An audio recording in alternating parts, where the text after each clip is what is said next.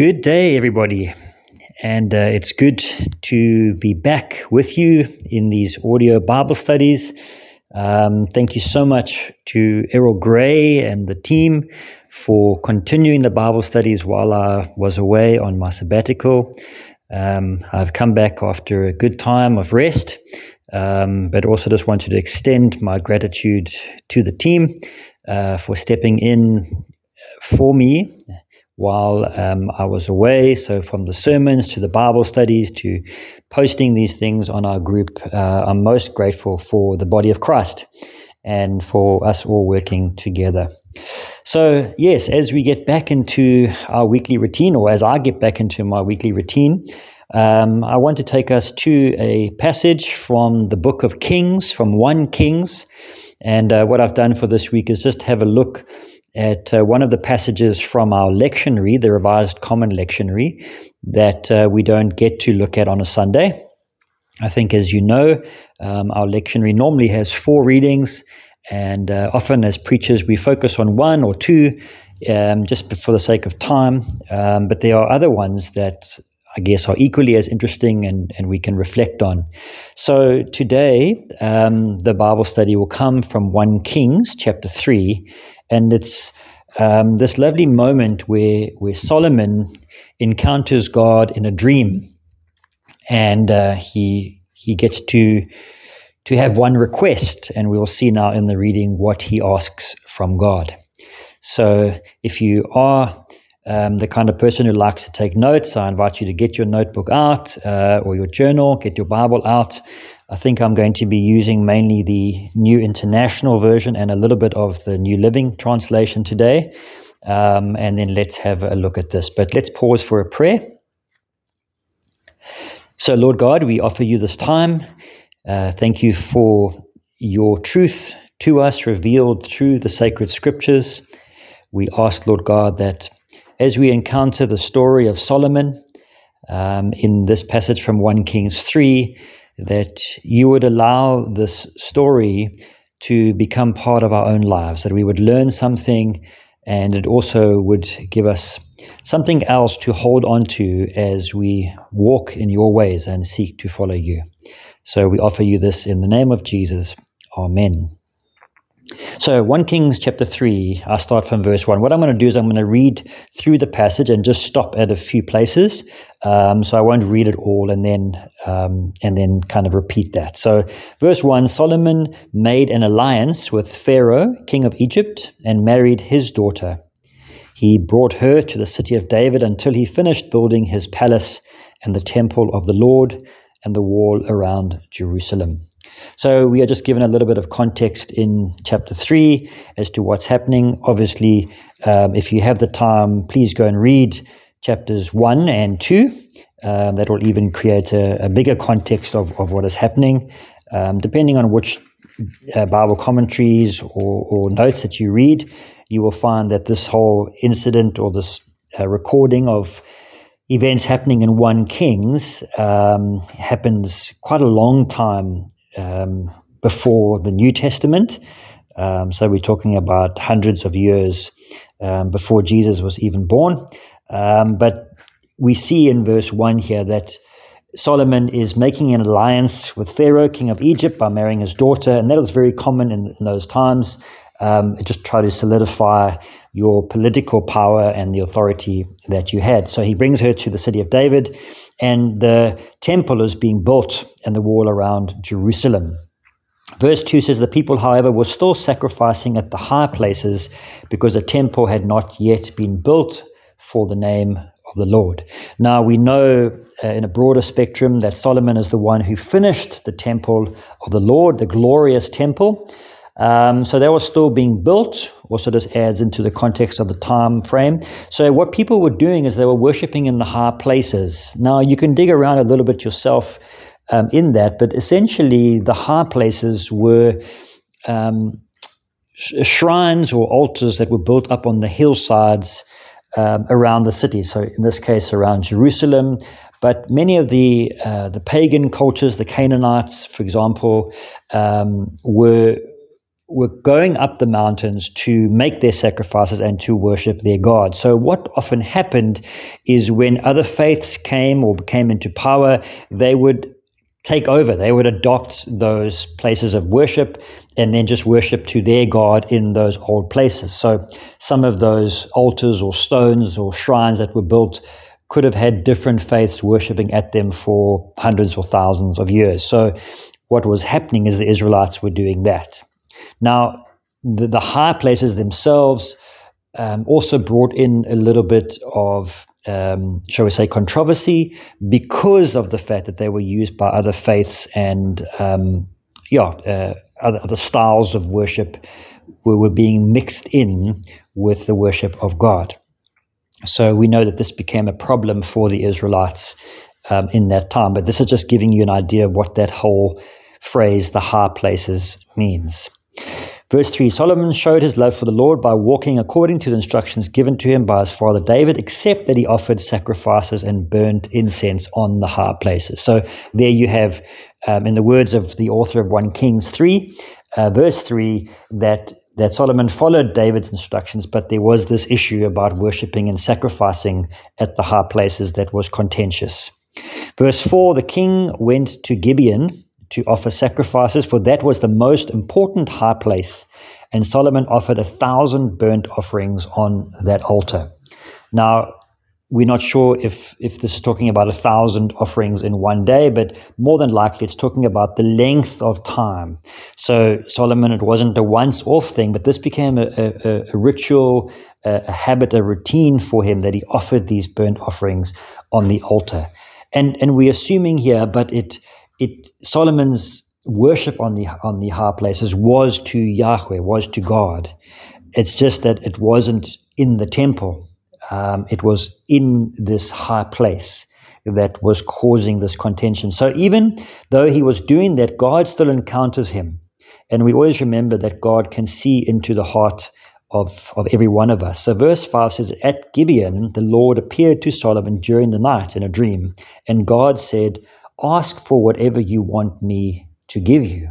So that wonderful question. And I wrote that in one of my blogs this week is, if you were asked by the Lord, you can have anything you want, I'll give you one wish. What would it be? So in the dream, God says to Solomon, ask for whatever you want me to give you. Verse 6, Solomon answered him, you have shown great kindness to your servant, my father, David, because he was faithful to you and righteous and upright in heart. You have continued this great kindness to him and have given him a son to sit on his throne this very day. So Solomon speaking about himself, that he came to power. Verse 7, now Lord my God, you have made your servant king in place of my father David, but I'm only a little child and do not know how to carry out my duties. So just pause there and look at that phrase, little child. I think that's from the NIV. If you have a different version of the scriptures or different translation, it may say something else. The New Living Translation says exactly the same thing, little child. But we do a bit of research into this and see that Solomon was actually not the eldest son of David.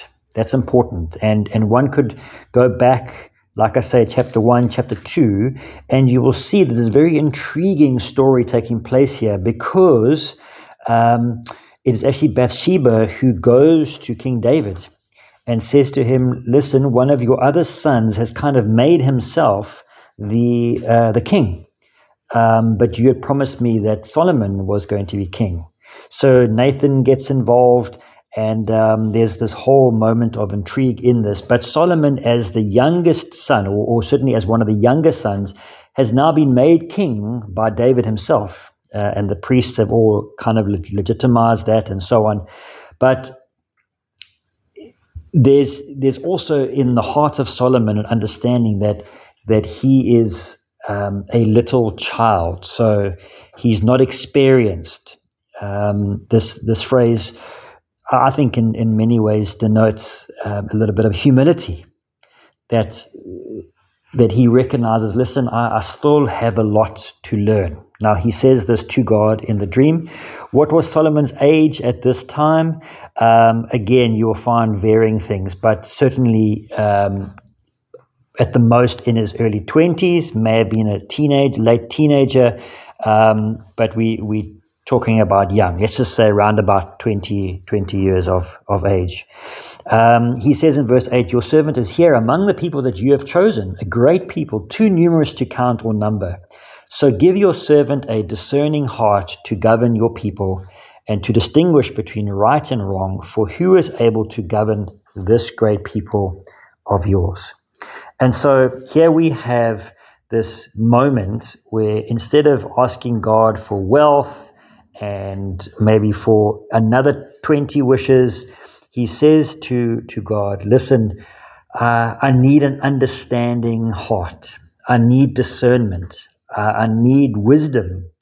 One of the other ways of putting it is I need an understanding mind, because these people that you've asked me to govern are complex.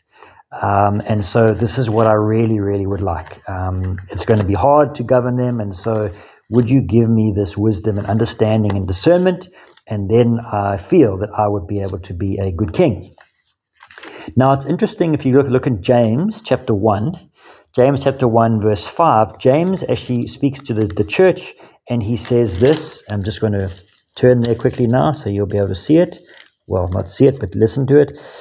If you need wisdom, if you want to know what God wants you to do, ask him, and he will gladly tell you. He will not resent your asking. So even in the New Testament, we can see that not just Solomon, but we ourselves can ask God for wisdom to give us discernment, to help us in making decisions. So I think that's also a reassuring thing for us, that not just wise kings or great kings can ask, but we too can ask for wisdom. Verse 10, the Lord was pleased that Solomon had asked for this. So God said to him, since you have asked for this and not for long life or wealth for yourself, nor have you asked for the death of your enemies, but for discernment in administering justice, I will do what you have asked. I will give you a wise and discerning heart, so that there will never be anyone like you, nor will there ever be. Now that comment, verse 12, it's remarkable in a way when you think about reading this like we do now in the year 2023. Because even in secular circles, but certainly in church circles and religious circles, you will hear the phrase, wow, that person is wise, he or she has got the wisdom of Solomon. So Solomon's name, and certainly in association with wisdom, has lived on for thousands of years. So God has kind of kept his end of the bargain by saying here, there will never be anyone like you, or will there ever be. And that's in terms of wisdom. Verse 13, moreover, I will give you what you have not asked for, both wealth and honor, so that in your lifetime you will have no equal among kings. Now that also is true, that in terms of the wealth and what he had almost an obscene amount of wealth, if you look back at what is recorded in that time. So God, in the dream, answers Solomon by saying, listen, I see into your heart. You've not asked for the material things. You've not even asked for the downfall of your enemies. You've asked for something that is good. And so I can see into your heart, and so therefore I will reward you with other things. And that's also, I think there's a principle in that for us to wrestle with. Verse 14, and if you walk in obedience to me and keep my decrees and commands, as David your father did, I will give you a long life, which also seems to have been true. We not 100% sure of all these dates and facts, but it is believed that Solomon lived for a long, long time. Verse 15, then Solomon awoke, and he realized it had been a dream.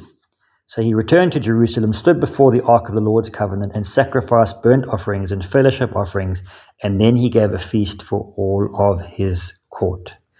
I haven't had the time to double check this, but maybe it's worth looking into this, the significance of how when he returns to Jerusalem, so he's returned now from Gibeon, and then he goes to the ark of the Lord's covenant. So it's that that place where the Ten Commandments was kept, almost like the holiest of places before the temple itself was built. And he goes there to the heart of their association with God, and he makes his offering and his sacrifice there and celebrates.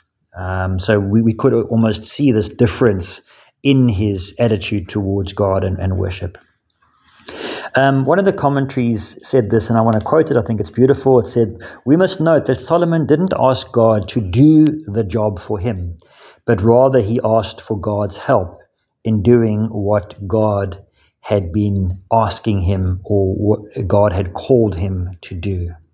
And I think that's helpful. So God has called you, and he's called myself to do various things in the body of Christ, for God, for the kingdom of God. And so we have every right and privilege to ask God to help us in doing that. We sometimes can say, okay, well, God, well, you do it. It's your job. But there's also an understanding that we can say, Lord, I accept the calling you've given to me, but please, would you help me in doing that? There's a difference. And I think that's profound. Remember Matthew 6, verse 33 to 34. It's this end of a passage where Jesus is teaching about worry and the future. And he says, seek first the kingdom of God and his righteousness, and all these things will be added unto you. Now, that passage came to my mind when I was thinking about Solomon, obviously before Jesus. But his relationship with God was such that he thought, let me seek first the kingdom of God. Let me seek first to ask for wisdom so that I am able to rule the people of God with wisdom and discernment. And then what happened is God, in his great blessing, gave him the wealth and the prestige and the honor and everything else as a bonus. And I think that's something to take note of. Now, the next section, I'm not going to read the whole of it, but from verse 16 to verse 28 is recorded for us in 1 Kings 3. Very, very well-known story. We probably have heard it at Sunday school and sermons about this, where these two women, some versions call them prostitutes, but they come to the king and they stand before him, and they both have had children at the same time, but the one woman loses her baby, the child dies in the night. And so they're both standing before the king. They're both claiming that the child that is alive is theirs. And this is the great, moment where Solomon asks for his sword, and he threatens to cut the child in half and give half to the one woman and half to the other. And then the story plays out that the one who actually lost her child was trying to deceive Solomon. And the woman whose child was alive but didn't want to see this child cut in two actually relented and said, no, well, look, as long as he's alive, give him to the other lady. And then Solomon realized in this moment of discernment and wisdom that she was the real mother of the child. You can read that. But listen to what 28 says, verse 28. When all Israel heard the verdict that the king had given, they held the king in awe, because they saw that he had wisdom from God to administer justice. So more than likely, this incident happens when Solomon is still very young, still in his own mind like a little child. And we see this story as an answer, God's answer to Solomon's prayer. This is the action, the playing out, if you like, where the theory has now become in practice. And Solomon caught up in this really, really, I think, troublesome moment, hectic moment where he's got to discern, which woman is telling the truth and which is lying, and there's a child's life at stake. God grants him wisdom, and he makes this choice. So I like the way it's included in this chapter, so we can see that it's not just a theoretical asking for something, but that God answers his prayer, and Solomon delivers this wise verdict, and his name is then passed out even in wider circles in the world around him. So, friends, that's 1 Kings chapter 3, just a brief overview. I pray that there's been something of interest there for you and that we can wrestle with a few of these thoughts. Some of you may be wondering about the stories of the travels that I had the privilege of being involved in, and certainly going on the Camino, on a pilgrimage in Spain on the Camino, and I will be filling you in on a few things in the next couple of weeks. I'm hoping to be able to do a presentation at the church for us, and anybody who's around and wants to be part of that can come, and we can just share stories and listen to that. But I'll keep you informed about that. But thank you for your prayers in returning safely. We are grateful for that. But I pray that God would bless you as you continue in the week ahead. So God bless you. We'll chat to you soon. Amen.